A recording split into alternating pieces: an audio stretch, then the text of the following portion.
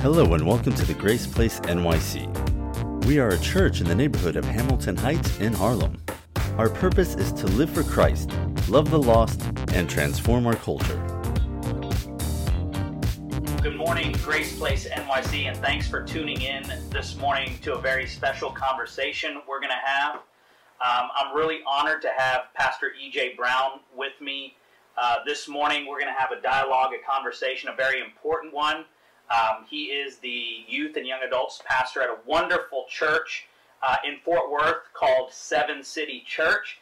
And so we met, I think back in January. I was down here for a urban church task force meeting, and then we got to play top golf together, and it was fun. We had a good time together. And so when everything started happening, with the unfortunate events with Ahmaud Arbery, Breonna Taylor, and now George Floyd, I was like, we've got to say something as a church. We've got to have a conversation. And so I thought of you. And so that's when I called you and invited you to join me on a conversation. So Pastor EJ, why don't you just share a little bit about who you are, where you grew up, family now, your family dynamics now, and all that, so our people can get to know you a little bit better before we dive in. Yeah, definitely. So first off, thank you for having me. Absolutely. This is it's an honor to be here. Hello, everyone at home. My dad was in the military, so I grew up. I was born in Clarksville, Tennessee. We lived there for about 2 or 3 years in Fort Campbell, Kentucky, and then we moved to Alaska. So I lived in Fairbanks, Alaska for about, I would say, 6-7 years. And then we moved to St. Louis, and I went to middle school and high school in St. Louis. Gotcha. And that's where my wife is from. And after high school, my family moved to Atlanta. So I was in Atlanta from about 2009-ish until 2016. And so that's where I graduated college from at Kennesaw State University. And then we moved to Memphis, and I was doing ministry there. And we came to Fort Worth about 6 months ago. Wow. So you've been all over the place. Yeah. So I love it. Growing up, I was like, man, why are we traveling so much? And I got saved in 2010. So I didn't grow up in church. I didn't, neither one of my parents are Christians. I come from an African American and Mexican household. Okay. My mom's Mexican. However, I didn't grow up in that culture. I grew up more with my dad's side. My mom was military, so she moved around a lot too. Yeah.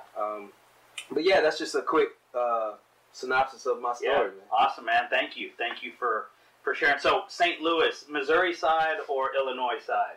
Oh, definitely Missouri. Missouri. Okay. Yeah. So I grew up born and raised in Kansas City, Missouri. Opposite sides of the state. Oh, it but makes same a difference. State. Yeah, it does. Yeah, it does. My grandparents actually live in Junction City. That's where my mom graduated high school on the Kansas side. Oh, awesome. So I have friends and family on the Kansas City, Missouri side as well, too. So. Very cool. Yeah. Very cool. All right. Well, I have a passage of scripture that I want to read, and our conversation, we want it to be Christ-centered. We want it to be gospel-centered. And so I want to read a passage from 2 Corinthians chapter 5. It should be up on the screen for you guys to read along. And it says this: "For Christ's love compels us, because we are convinced that one died for all, and therefore all died. And he died for all, that those who live should no longer live for themselves, but for him who died for them and was raised again. So from now on we regard no one from a worldly point of view. Though we once regarded Christ in this way, we do so no longer. Therefore, if anyone is in Christ, the new creation has come. The old has gone, the new is here. All this is from God, who reconciled us to himself through Christ and gave us the ministry of reconciliation. That God was reconciling the world to himself in Christ, not counting people's sins against them. And he has committed to us the message of reconciliation. We are therefore Christ's ambassadors, as though God were making his appeal through us. We implore you on Christ's behalf, be reconciled to God. God made him who had no sin to be sin for us, so that in him we might become the righteousness of God." God He didn't give us the ministry of division. Yet, as I look at the church, capital C, all I see is division. I mean, we can look at the whole pandemic. You know, you have Americans that they're wearing their masks because they want to protect themselves and they want to be a good neighbor. And you have another segment of the population that view a mask as a symbol of fear. You have some Americans who want to reopen America slowly. You have other Americans that are outraged that we even closed the country in the first place. So you see that division. And then if we look at the recent tragedies of Ahmaud Arbery, Breonna Taylor, and George Floyd, again, our country is divided. And let's not fool ourselves. Racism is nothing new. It's been ingrained in this country from before it even became a country, from the time it was discovered, if you want to call it that. I mean, starting with how we treated the Native Americans. I mean, racism has just been a part of our nation's history, and it continues to be a part of that history. And so I think we need to come at this discussion from the perspective of this scripture. This passage tells us that Christ died for all. Christ died for white people, black people, Asian people, Indian people, Native American. He died for everybody. Jesus is not he's not a white savior. Okay? He's a Middle Eastern. He's from Israel. Okay? And he died for everybody. And I think verse 15 is key. He says, and he died for all, that those who live should no longer live for themselves, but for him who died for them and was raised again. When we talk about racism in America, I think it's all about living for ourselves, for self-preservation, right? Racism is about power. Systemic racism exists to hold people in their place. It's I'm better than you and I have power over you. And I think that's what Amy Cooper displayed, the woman who called the police over the African-American bird watcher in Central Park, in our city. And she literally said, if you don't leave me alone, I am going to call the cops and tell them a black man is threatening my life. And not only did she threaten to do that, she actually did that. Why? Because she thought because of the color of her skin and the color of his skin that she would be believed and he wouldn't. But, I love the quote that Will Smith stated. I saw this a couple days ago. He said, racism hasn't gotten worse. It's just getting filmed. That was filmed. And, she suffered the consequences for her actions because of that. So I want to start off this conversation by saying, in Christ, he has given the church the authority for the ministry of reconciliation. And I believe that includes racial reconciliation. So this conversation is to unite, not to divide. It's to bring about unity, not division. But I think we're going to talk about some uncomfortable things, some unsettling things. Absolutely. We're gonna go there. And so, as the pastor of the Grace Place NYC, my wife and I, we've committed to having tough, uncomfortable, awkward conversations because I think it's important, and I think it's important to talk about things that people are thinking and not sweep them under the rug, kind of like we were talking about before we started the conversation here. So I just want to hear from you. So I have some questions, and I just want you to be free and free to share whatever's on your heart. And I think this is going to be an opportunity for us to learn and glean from your experience. And so So first question, I've heard a lot of my. You know what? Let me just give some context.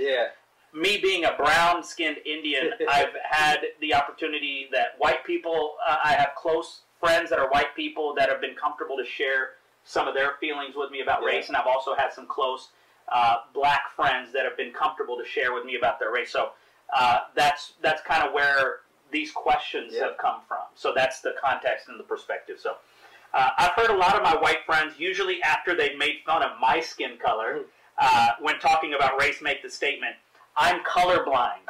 I don't see race, I just see people. Do you think that statement is helpful or hurtful to the conversation? I believe it's absolutely hurtful. One thing that I would respond with is, do you see that the ocean is blue? Do you see that the clothes that you're wearing, that they match? Do you know that your hair is blonde? Do you know that your hair is black or brown? Do you see what color makeup you put on? What color is your car? Did you know that? And so that's what I always pose with that question. I believe it is completely insensitive to black people to say, I don't see color. Because if you don't see color, you don't see me. Wow. Right? You know, we want to say, oh, I can look past that. No. You know that I am a black man. Like, you can see that my skin color is darker than yours. That's, unless you are literally blind and can't see, you can tell color. Yeah. You know? You can see light. Yeah. So that is what I would say to any of my white brothers and sisters listening. It is very insensitive to black people and people of color to say that you don't see color. Yeah, absolutely. I agree with you, and you know, even my own experience, that statement is usually after they've made fun of me for my skin color, and then they say that to sort of ease any tension or whatever. So I would agree with you. I you know, my culture, my skin color is unique, and I celebrate that, and I want my white brothers and sisters to celebrate their culture as well. So I agree. I don't think saying you're colorblind is helpful to the conversation. I would say it's even hurtful. Yeah. I saw a Facebook post from you a couple days ago that said, you know, I'm tired, and then you listed off several things that really spoke to my heart about why you're tired. I wanted to give you the opportunity to go into that a little bit and kind of share your sentiments about why you're tired, to kind of maybe enlighten and educate our non-black brothers and sisters about why, you know, I know you're not representing the entire African-American race. You're only talking about, you know, your personal feelings, but I think it does represent a large segment of the black race when you say I'm tired. Yeah. So can you just kind of go into that? Yeah, and I know it's something that's connected home. I've had my black brothers and sisters reach out to me like, thank you for posting this. You know, a lot of them have just shared like, yes, I feel like someone spoke out for what I'm feeling. Yeah. The first thing I think I put, if I can remember, was I'm tired of having to give you the evidence, right? Every time something happens, where's the evidence? Prove that there is systemic racism. Prove that this white cop purposely hurt this black man. I'm tired of giving you the evidence. We can go throughout all of history and see that black people have not been treated fairly in this country. And I mean, they used to hang flags to celebrate lynching black people, you know? Yeah. So there's the evidence that you want, that it's embedded. If it's not caught, it's embedded in the culture to think that, hey, we are inferior to black people. And so I'm tired of having to hear I don't see color. Tired of having to hear, well, he was resisting arrest, right? Tired of being denied for houses that I would get if I was white. I put, you know, this wasn't my case, but tired of selling the drugs that you gave me to destroy my community. Yeah. Right? We don't ever talk about that. We point at black people for selling the drugs, but how did they get in there? Yeah. Right? Tired of being a black Christian and having to talk to my other black brothers and sisters and them say, how are you still a Christian? This is a white man's religion. So now I'm not only trying to reach my white brothers and sisters, I have this whole struggle and tug of war that I have with my black brothers and sisters. Like, am I being a sellout? Yeah. You know? And so there's just so many things. I'm just tired of having to explain myself. Yeah. Why I'm upset about this. Yeah. I'm tired of feeling like our history was not important. Yeah. And I'm tired of being told that I have to worship a country that has never seen me as an equal person to them. Yeah. So, not that I don't, my dad was in the military, family in the military, my wife's family's in the military. I'm not saying that, but what I am saying is that, you know, we talk about Kaepernick taking a knee, right? And then people are so outraged. Yeah. And the thing is that America has become a god to people. Yeah. I would agree with that. And so nothing wrong with America, but what I am saying is that I'm tired of feeling like if I don't get in line with your beliefs, then I am a terrorist, or I'm you know, I'm a traitor to my American country, when my America has never been your America. Yeah. Yeah. You know, I love this country, and my parents immigrated from India to America to have a better life. And so I'm so appreciative of that, but we have to be very careful to remember that we are a citizen of the kingdom of God first. Yeah. Our identity is in Christ first. Yep. And so I do see that in the American church, where we get those things mixed up, where we pledge allegiance to a flag, and we need to be careful. Our allegiance is to Christ and Christ alone, above anything else, country or any possession or anything. And I think that's a really important thing to remember, and something that we need to allow that to challenge us. Some of us need to allow that to challenge us. So, you know, what would you kind of brought this up? What would you say, because we have Christians watching, but we have non-Christians watching as well. What would you say to someone that says, how can I be a Christian when Christianity was used to enforce and justify slavery in this country? How would you kind of? Yeah, I think for me, not growing up in church, first let's establish this: racism is sin. Yeah. Period. Yeah. And for me growing up, there was a lot of sinful things I did, but when I got saved, there became a heart change. Jesus gave me a new heart. Amen. And so it starts with saying, Lord, yeah, this may be in me, but it's the same as if I'm out here doing whatever type of sin, you know, I mean, lying, stealing, whatever, you know. But I no longer do these things because my heart has been redeemed by Jesus. And I no longer desire. Jesus said, if you want to be my follower, first deny yourself. Yes. And then pick up your cross. Yeah. Right? And so maybe for you, what you need to deny is the racism that's been taught throughout your generations of family. And maybe that's the thing that God is wanting to take from you, so that you can be set free and be everything He's called you to be. Yeah. And so that's what I would encourage, first and foremost, if that is something that you're feeling as a black person, like, understand that Jesus is not white. Understand that this country was founded on religion, not relationship, because it was, and the Bible says it's the traditions of men that make the word of God of no effect. And so the traditions of men that came over thinking that slaves obey your master was what God was saying, when really it's talking about the Israelites and the Egyptians and, you know, all this stuff like that. When that was abused, that wasn't Jesus. Absolutely. That was the traditions of men making the word of God of no effect. Yes. So, to my black brothers and sisters, living for Jesus is the greatest thing that's ever happened in my life. Amen. Period. Yeah. Period. And I am a Christian before I'm black, but I do not deny my blackness. Yeah. Neither does my wife. Yeah. And so that would be my encouragement. Like, don't get caught up in the hype.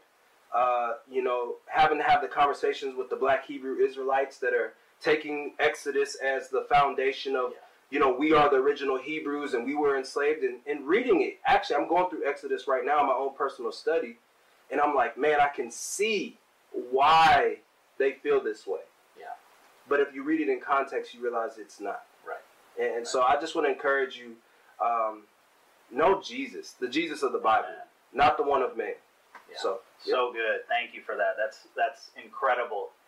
That's worth the price of admission right there. So thank you for that. So what can white people practically do to further the conversation and really make a difference and help validate what black people are going through? Because you know, I've talked to a lot of white people that they just feel like I don't know what to practically do. If I did, I would do it. Yeah. I know there are some white people that want to completely stay away from the issue. Absolutely. That's not denying it, but Absolutely. there's other people that they've said, I just don't know what to practically do. Yeah. If I do, I would try to take steps. So do you have any practical steps? Yeah, the first thing I would say is educate yourself. Understand why there is a outcry. Just understanding where we're coming from. Yeah. You know, that's the first thing. And I feel like, you know, we'll educate ourselves to become a doctor. We'll educate ourselves to become a nurse or whatever that is. But why is it hard for us to educate ourselves on what the true roots of our country are? Yeah. Not the ones that we've been just programmed to know. Yeah. Secondly, I would say, obviously engage in these type of conversations. Yeah. Have real conversations, real honest conversations.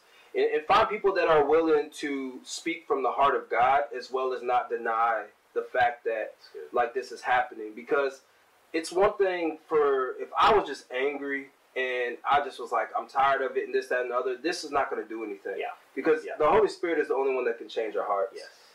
And so, for me, I'm not angry. I'm really not, because at the end of the day, my heart breaks that people still don't know Jesus. Yeah. And I know that they don't, because they would not view another person like this because of the color of their skin. Yeah. And their skin.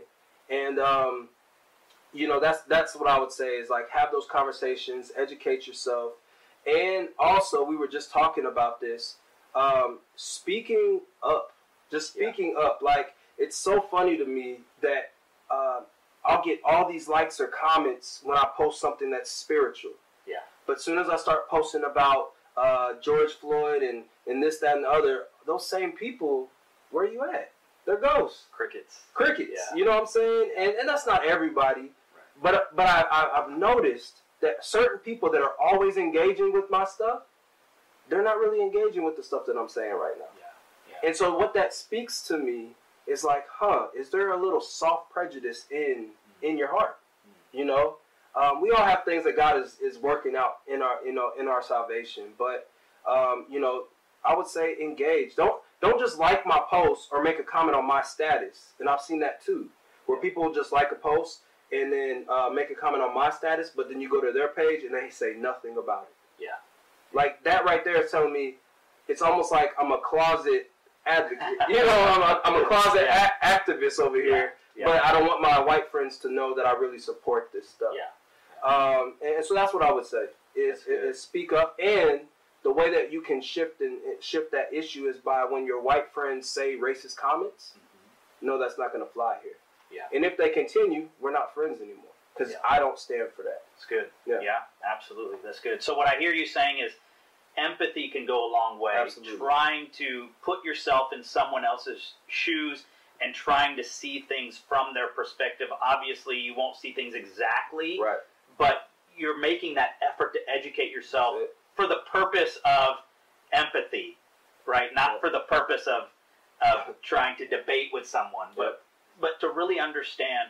And then I hear you saying it's important that you post things on Facebook. It's important that your platform and your sphere of influence sees you speaking out about it. We watch that. Yeah. We watch that stuff. And I've actually, I've been pleasantly surprised, I think, with Ahmaud Arbery and George Floyd. Breonna Taylor, I haven't seen as much for whatever reason, but more than I've ever seen. I've seen white pastors speak up about it and speak on their disgust and just call it out like I've never seen. So I feel like the needle is being pushed. Yeah, I've seen some progress with my white pastor friends really speaking out on Facebook. Have you noticed that as well? Yeah, I have. It's funny. I reposted a prominent pastor, a white pastor, on my Instagram story, and I had a friend reach out and was like, but will he preach that from the pulpit? And it just made me think, like, and I personally don't follow him like that. I just saw a lot of people, but I was just like, man, this very true. Like, it's time. Like, anyone can post something on social media. Yeah. But like I was sharing with you earlier, to be a white pastor and talk about this from your main pulpit, and you have a more predominantly white congregation, are you going to talk about it there? Yeah. Because if you're not, I don't know if you really came as far as you think. Yeah. And because, you know, preaching it from the pulpit is potentially costing you members. Yeah. Yeah. And you know, that's a battle and a story in itself. But yeah, that was a good perspective that she commented on my photo about. Yeah. So, but yeah, I would say overall, I think there has been progress, but I would love more than anything to see these prominent white pastors with predominantly white churches having these conversations on the stage, and saying, look, y'all, we got to get it together. Yeah. So. Yeah, absolutely. So good. So good.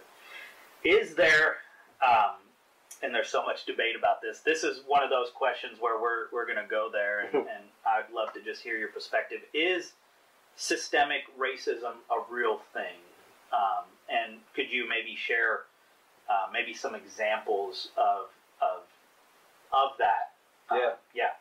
Yeah, I mean, well, we just look at the prison population, right? Yeah. And we look at you know, people will be like, well, you know, it's because black people are doing this, that. Well, let's think about it. If I sent all of my patrol cars to your area and surveyed that area consistently 24 hours, I'm pretty sure someone would get caught doing something, right? Yeah. Because if I took it to the suburbs, there's a lot happening. Yeah. People just ain't getting caught. Trust me, I know. Like, I went to a predominantly white high school, okay?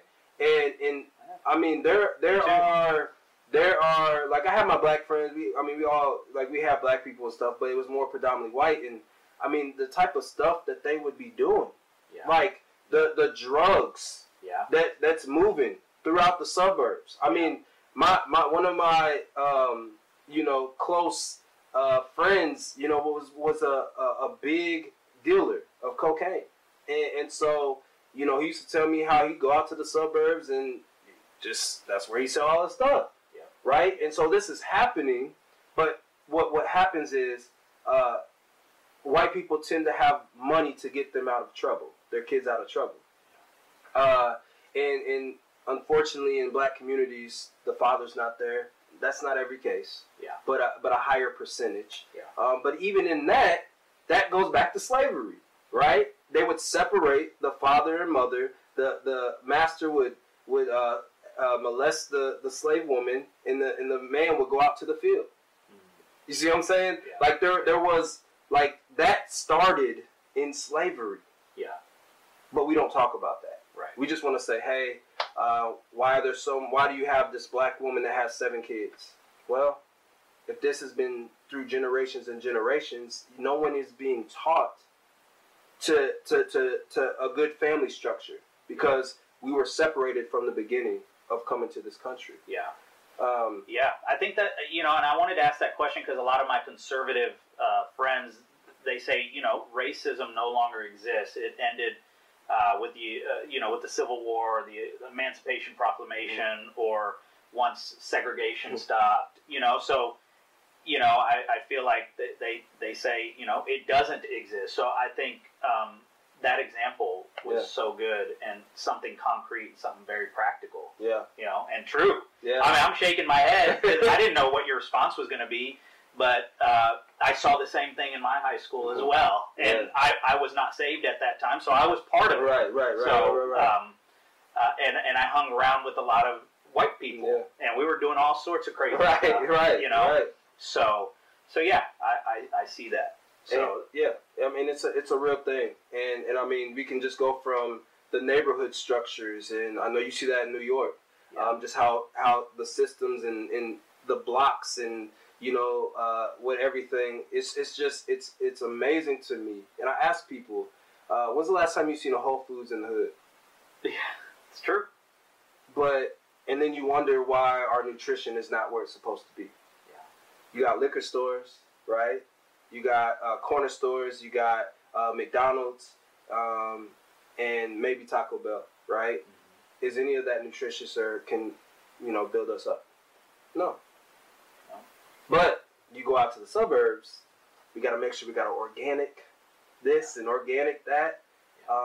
Our school systems are better, right? It's just, you see it. If you can't see that there's a system in place to keep and oppress, then I don't know what you're looking at. Yeah. You just may have never been in that system. Right. I would say. Yeah, I mean, we see that in the neighborhood I live in New York City. We have to, full disclosure, we shop at Whole Foods. We're into health and organics. Absolutely. And what we put into our body, but we have to travel outside of our neighborhood in order to shop for those types of foods. And we see the schools in our neighborhood are not good. Yeah. Where we can go on the train about 100 blocks, and you have some of the only 100 blocks, and you have some of the best schools in the city there, and it's a white neighborhood. Yep. So absolutely, those statements really hit home with me and where we actually, where we live, and we see it every day. Yeah. And now we're seeing, our neighborhood is gentrifying, so you see more white people moving into the neighborhood. So different restaurants are popping up, different things. People don't know about that. People don't. They don't want to talk or know about that. They see all this nice structures coming up. Oh man, we're revitalizing the city. No. You're kicking black people out to make it better for you. Yeah. Yeah. And we'll give you some money though, so you can go get you a property. So we did a good deed and pat you on your back. But truly, that money that you're giving us is really not worth the millions of dollars you're about to charge for the revitalization that you're doing. Yeah. Yeah, so, it's true. Systems. Yeah, it's true. Very true. Very, very true. So this kind of goes along. Goes along with the denial of systemic racism. What would you say to a white person who says, "I'm not racist. I was never involved in slavery. My parents were not involved in slavery. Why should I be responsible for that? I treat everybody equally." What would you say to a white person that's genuine? It's not out of a mean spirit, but they're genuinely asking that question. Yeah, why should... Well, the thing is, I think I said it earlier, from the beginning of this country's foundation, we have always been enslaved. And so that was your ancestors that did that, right? This is not... And also slavery is not like back when Jesus lived. Yeah. And I think we tend to sweep that under the rug and believe that slavery and lynchings were not... I mean, my granddaddy, he lived in the time of that, right? I'm talking to my dad, and he's sharing stories with me about, he's born and raised in South Carolina, and he's sharing stories of me, of where he remembers going to the doctor's office and having coloreds go over here and white people can go over here. This is my dad. This isn't years and years and years and years ago. Yeah. And so it's not that you did anything, but until you realize that this country has never been great for black people or people of color, that's where the issue is. Yeah. And so I don't get into politics, but I will say, from just talking to my black friends and stuff, when we hear "Make America Great Again," we are like, what America are you talking about? Yeah. When has America ever been great for us? Yeah. It hasn't. Yeah. And so it's so deep rooted that simply all you can do is apologize. Yeah. Apologize for what your ancestors did. Yeah. Right? I just had a conversation with the lady. She's from Louisiana. She's probably about 45, 50. And she was talking about how her ancestors actually owned one of the largest plantations in Louisiana. Wow. And she's at a white church, and there was a black church. And they did a multicultural service, and just so much repentance and forgiveness. Yeah. And the white pastor led it. He said, "Look, I'm here to repent for all. I'm just apologizing for all of it." But that's what it takes. Yeah. Yeah. It takes, like, if I can rally my black brothers and sisters, you need to rally your white brothers and sisters. Say, "Look, it's time for us to repent for this." Yeah. I can't tell you how many times I've been in a conversation with someone that has been hurt by a church, that's been church hurt, right? That they felt, whatever that case may be. And I've looked them in their eyes, and I've apologized on behalf of all Christians. So good. I have apologized. I'm so sorry that was your experience with the church. That is not Jesus. Yeah. Did I do that to them? No. But I own that because I am a Christian. Yeah. And I think that also speaks to something that I've done a lot of reading on, and it's the difference of cultures as well. The Western European culture that is also seeped into the church is very individualistic. Right. So if I didn't do it, then I'm not responsible for it. Almost every other culture in the world outside of that, it's more of a collectivist culture. Family. So what's good for the community is good for the individual. Yeah. So they look to the community for, and I'm Indian, so that's very much the same in my culture and in my family as well. And so I think white people have a hard time understanding the collectivist culture, where if something is good for the community, then it's good for the individual. And if something is bad for the community, then as a community, we need to come together and figure this out. And I think that just shows the complete difference in worldviews. And I think we need to be educated on that. And I think it's going to take a collectivist perspective to come together and say, I may not have personally owned a slave or had anything to do with it, but my brothers and sisters are hurting, and so I am going to repent. Yeah. Because we do this for other things. We repent for abortion, even though we haven't personally had an abortion, but we repent as a nation for the millions and millions and millions of babies that we have killed in this country. Yeah. But for whatever reason, there's a disconnect when it comes to race. Absolutely. And we don't want to repent collectively for race because we haven't personally done that. Yeah. So, I think that's good. No, what you're saying is good. And it's been good to see that. I'm getting my master's right now, and in my seminary, the president actually repented for the years of when this seminary was started, just for the years of its connection with the Southern Baptists, with slavery and stuff. And, that's the stuff that is needed. Yes. Did he personally do it? No. But he knew that what has been done needed to be, Yeah. And let's go to Jesus. Did Jesus personally commit any sin? Hey, come on. That's preach right there. Let's be like Jesus. Come on, man. Let's be a little more like Jesus. Yes. If anyone has a reason to not like or say I'm not sorry, it's Jesus. Man. Yeah, exactly. He was perfect, right? But he died because of our sin, because of my sin. Yeah. So have you, and this is more of where I kind of have my own experience of maybe racism, me being Indian and brown. Absolutely. But have you ever experienced friendly racism? Yeah, I think, it's more so like working, being a pastor in the evangelical world, right, which is a more predominantly field, you kind of get the sense of you'll run into pastor friends or co-workers, not here, but just in the past, and it's like, well, you're not like them, or just little comments, or, well, I went through things too. Yeah. Those are the kind of things I'm like, you really don't understand what you're saying.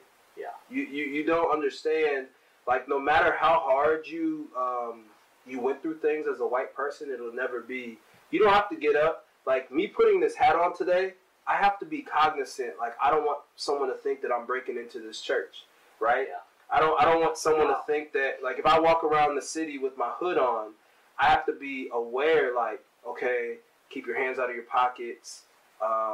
Make sure you're walking, you're not looking around too much. You kind of look straight, or, we have to think about those things. Yeah. And so I say all that to say is that those are the type of soft racist things you'll hear from people. Just like, well, you didn't have to really deal with, I struggled, and, I'm not different. Yeah. I struggle too as a white person. Yeah. And I always kind of get them with this question. If your white daughter was to bring home a black man and he had dreadlocks, would you accept him? And I've gotten a lot of people with that. Yeah. And if you can say, no, I will not, there's still prejudice in you. Yeah. And that's when you kind of find out, oh, well, you're my friend. I have black friends. Yeah. But I wouldn't let my daughter date one. Wow.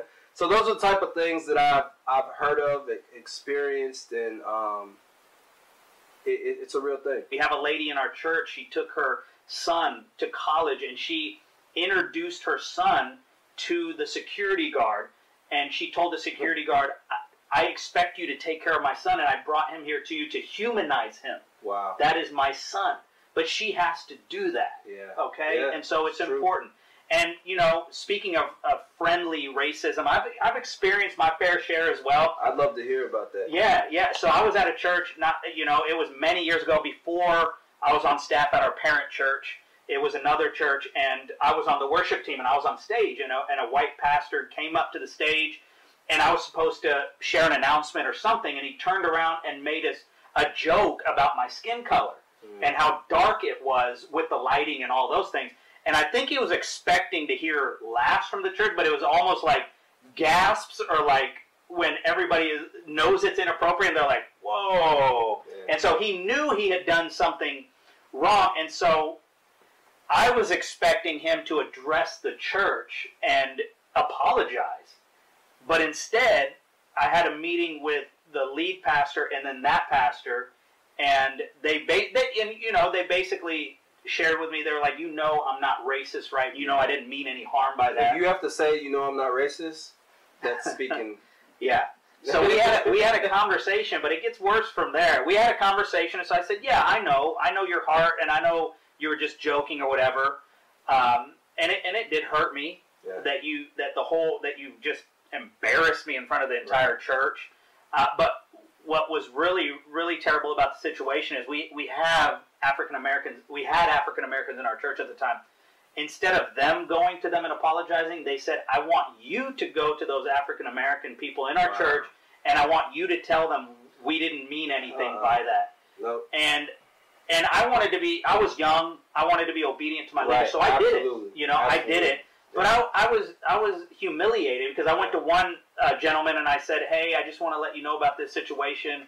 And he was like, well, if it happened to you, not me. If it's not embarrassing to you, then what am I going to say? And it just embarrassed me. Like, I had to go and speak for these other white men that didn't want to take responsibility for what they say. Yeah. So that's one example of kind of what I went through with friendly racism. No, that's good, man. And I'm glad that you shared that, because I know as an Indian, man, like there's probably things that you experience that even black people, we don't experience, right? And it's really sad that in the church like this happens, man.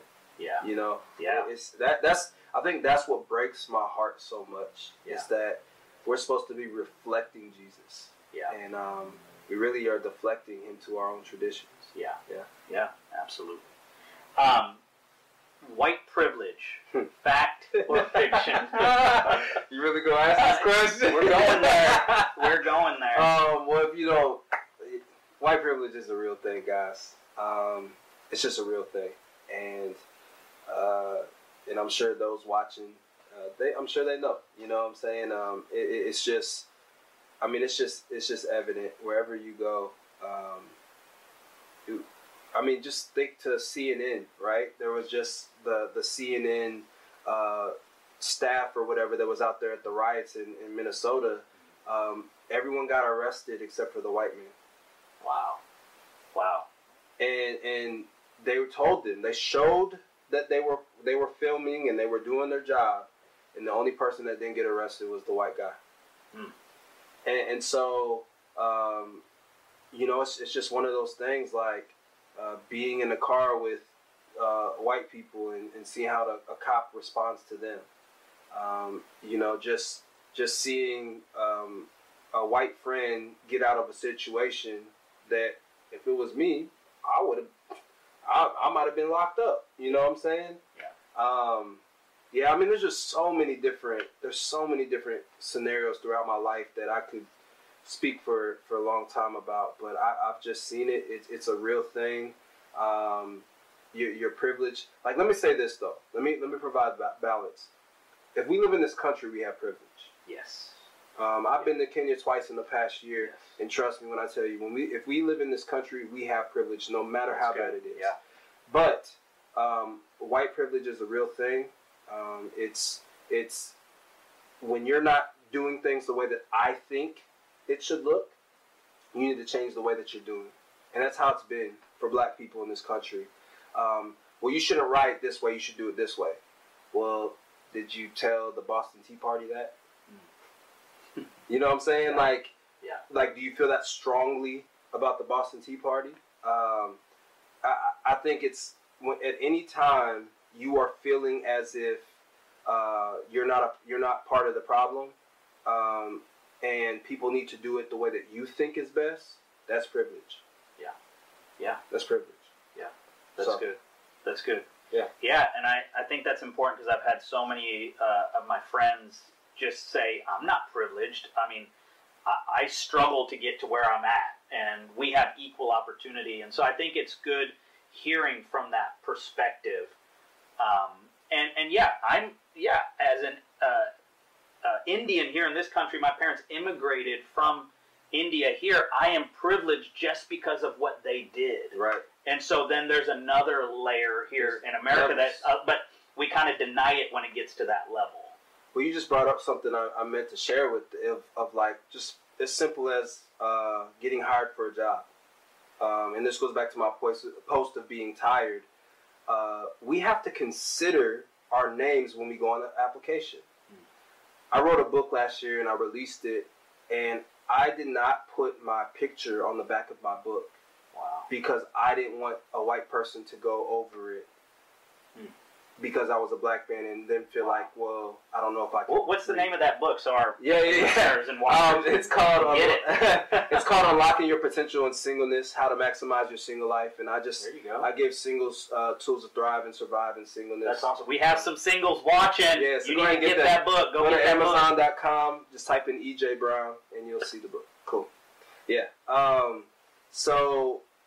Like I literally had that thought, like, man, I don't want to put my picture on this book because I feel like I could see a white person skimming over it. You know, we look at the pictures, we look at, and be like, man, I don't want that book because a black man wrote it. Yeah.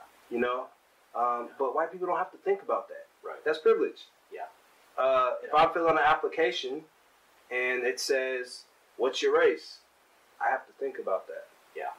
You know? And if my name's EJ, I don't really see too many white people named EJ. Right. But, if there's someone that has more of a unique name that would be more black cultured, they have to think about that. I know I have a friend who her name is the way that it's said, it does not equal what she goes by on her like whatever that is, her professional things, because she would not want to be like, oh, I'm not hiring them because of that name. I'm not even going to give them an interview. Yeah. And that happens. Yeah. Or when I get on the phone, hey, let me talk a little bit more proper so that I don't come off, as just uneducated or whatever that may be, right? Yeah. These are the things that I don't feel like white people have to consider. Yeah. Yeah, absolutely. It reminds me of a personal story as well. When we were planting our church in New York City, we were planting in the Upper West Side, and somebody asked me, they said, have you thought of planting in Queens because there's more Indians in Queens, and white people tend not to be able to submit to non-white leadership, so you might have some trouble planting. And it's like, real. Really? It's real. I had that question too. I noticed that a lot of the big minority, like multi-ethnic churches, are led by white men. Yeah. But when it comes to a black man, you got someone like Michael Todd who's killing it. Obviously, people are joining that, but it's more common to see a white man. He's an anomaly almost. Right. It's more common to see a white man leading the charge and having a multi-ethnic church. Yeah. And to me, I think that's privilege as well. Yeah. Yeah. So I agree. Yeah, I agree. man. Well, this has been an amazing discussion, incredible discussion. I have one last question. What are some books or articles that you've read that our non-black brothers and sisters should read that will educate them on this topic and will help move the conversation forward? And kind of going back to that question, what can people do practically? What are some good books to kind of educate us on this topic to help us move forward? Yeah, so I brought one with me. A pastor friend of mine, his name is Terrence Gray. He's a church planner in Memphis, and it's called We Want a Different Story. You can get it on Amazon. And basically this talks about, he's actually worked at Matt Chandler's church. Yeah. He's worked in different capacities as youth pastor and different things of that nature. And he just talks about him growing up in Memphis and the narrative that's been spoken about black men in this country and how we can change that narrative. Wow. And so I believe that this book right here would be beneficial for any person to read, to just even see the plight of young black men in this country. Yeah. Another one is The Miseducation of a Negro. And that is Carter G. Woodson. Okay. And what that talks about is how if you can basically control the way that a person thinks, you don't have to force them to do anything. They're just programmed to do it, basically. And it talks about us, our system, like we've been taught that white is right, basically. And so now you're now accustomed to believing that is the way. But it's like this book is showing us, like, no, we don't have to be bound to the teachings that we've been taught. Like, there's so much more gold in our culture, in our history, than we're shown. So I think those two books would be very valuable. I know you shared with me a book before we talked that you're reading. Yeah. And my wife was also reading a book. I forgot the name of it. Forgive me. But it was just talking about a lady who she's a Christian, and she was just talking about how there are things that are said by white people that they don't even realize, kind of the soft racism type things, and she addresses those things. And I can get that name to you after we get done, and I'll talk to my wife. But I mean, those are some basic things, and also understanding Black Wall Street, understanding like the history of like black people were doing things in this country, but then white people came and lit it on fire and looted it. Wow. How ironic is that, right? Yeah. And so now in St. Louis, in Memphis, in Oklahoma, in Tulsa, like these things are real things that happen, but they got destroyed as soon as we started coming up in the game. Yeah. Then white people came and destroyed it. Wow. Well, thank you for that. And we'll put the links in the comments as well. And the book that I just finished reading actually is called, if you're ready to be really challenged, Unsettling Truths by Mark Charles and Soon-Chan Ra. So we'll put all those links in there to give you some resources to help you educate yourself so you can further the conversation, because that's really what it's all about. If we just have a conversation and nothing changes, no light bulbs came on, then we were just wasting time for however long this discussion is. But I think these are some practical things that you can get your hands on these books and really help you further this conversation forward into some practical steps. So Pastor EJ, thank you so much. I know you're absolutely, you're so busy, but taking that time to have this discussion with us, I think our church is going to really, really benefit from this. And so I just want to ask if you would just pray for us as we close. Yeah. Father, I thank you for who you are. You are so good, Lord. Yes, Jesus. I just pray for this man and woman of God, Lord. And I pray that you continue to use them to ignite fire in their culture. Pray for the Grace Place, New York. And I thank you, Lord, that your mission will be fulfilled in their lives, Father. I pray for the people that are watching this service, Lord. Yes. And I pray, Lord, that their hearts would be transformed. Yes, Lord. In such a real and tangible way, Lord. Holy Spirit, do what only you can do. and that is advocate for us, comfort us, stand up and allow us to be bold for these injustices, Lord. Father, I plead your blood over this family. I just pray for New York and just everything that's going on with the virus and all of that, Lord. We just declare healing in the name of Jesus. Yes. We thank you, Father, that you are still a miracle worker. Yes, you are. And we thank you, Lord, that you are working everything out for our good. Yes. And perfecting everything which concerns us, Lord. We give you all the glory. We give you all the honor. Yes. It's all about you. It's always been about you. Have your way in our lives, Father. Reconciliation is our call. Yes. Help us to fulfill that. In Jesus' name, amen. Amen.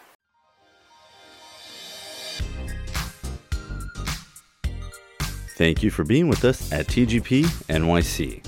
You can listen to other sermons on Spotify or wherever else podcasts are available. For further details about the Grace Place, please visit tgp.nyc.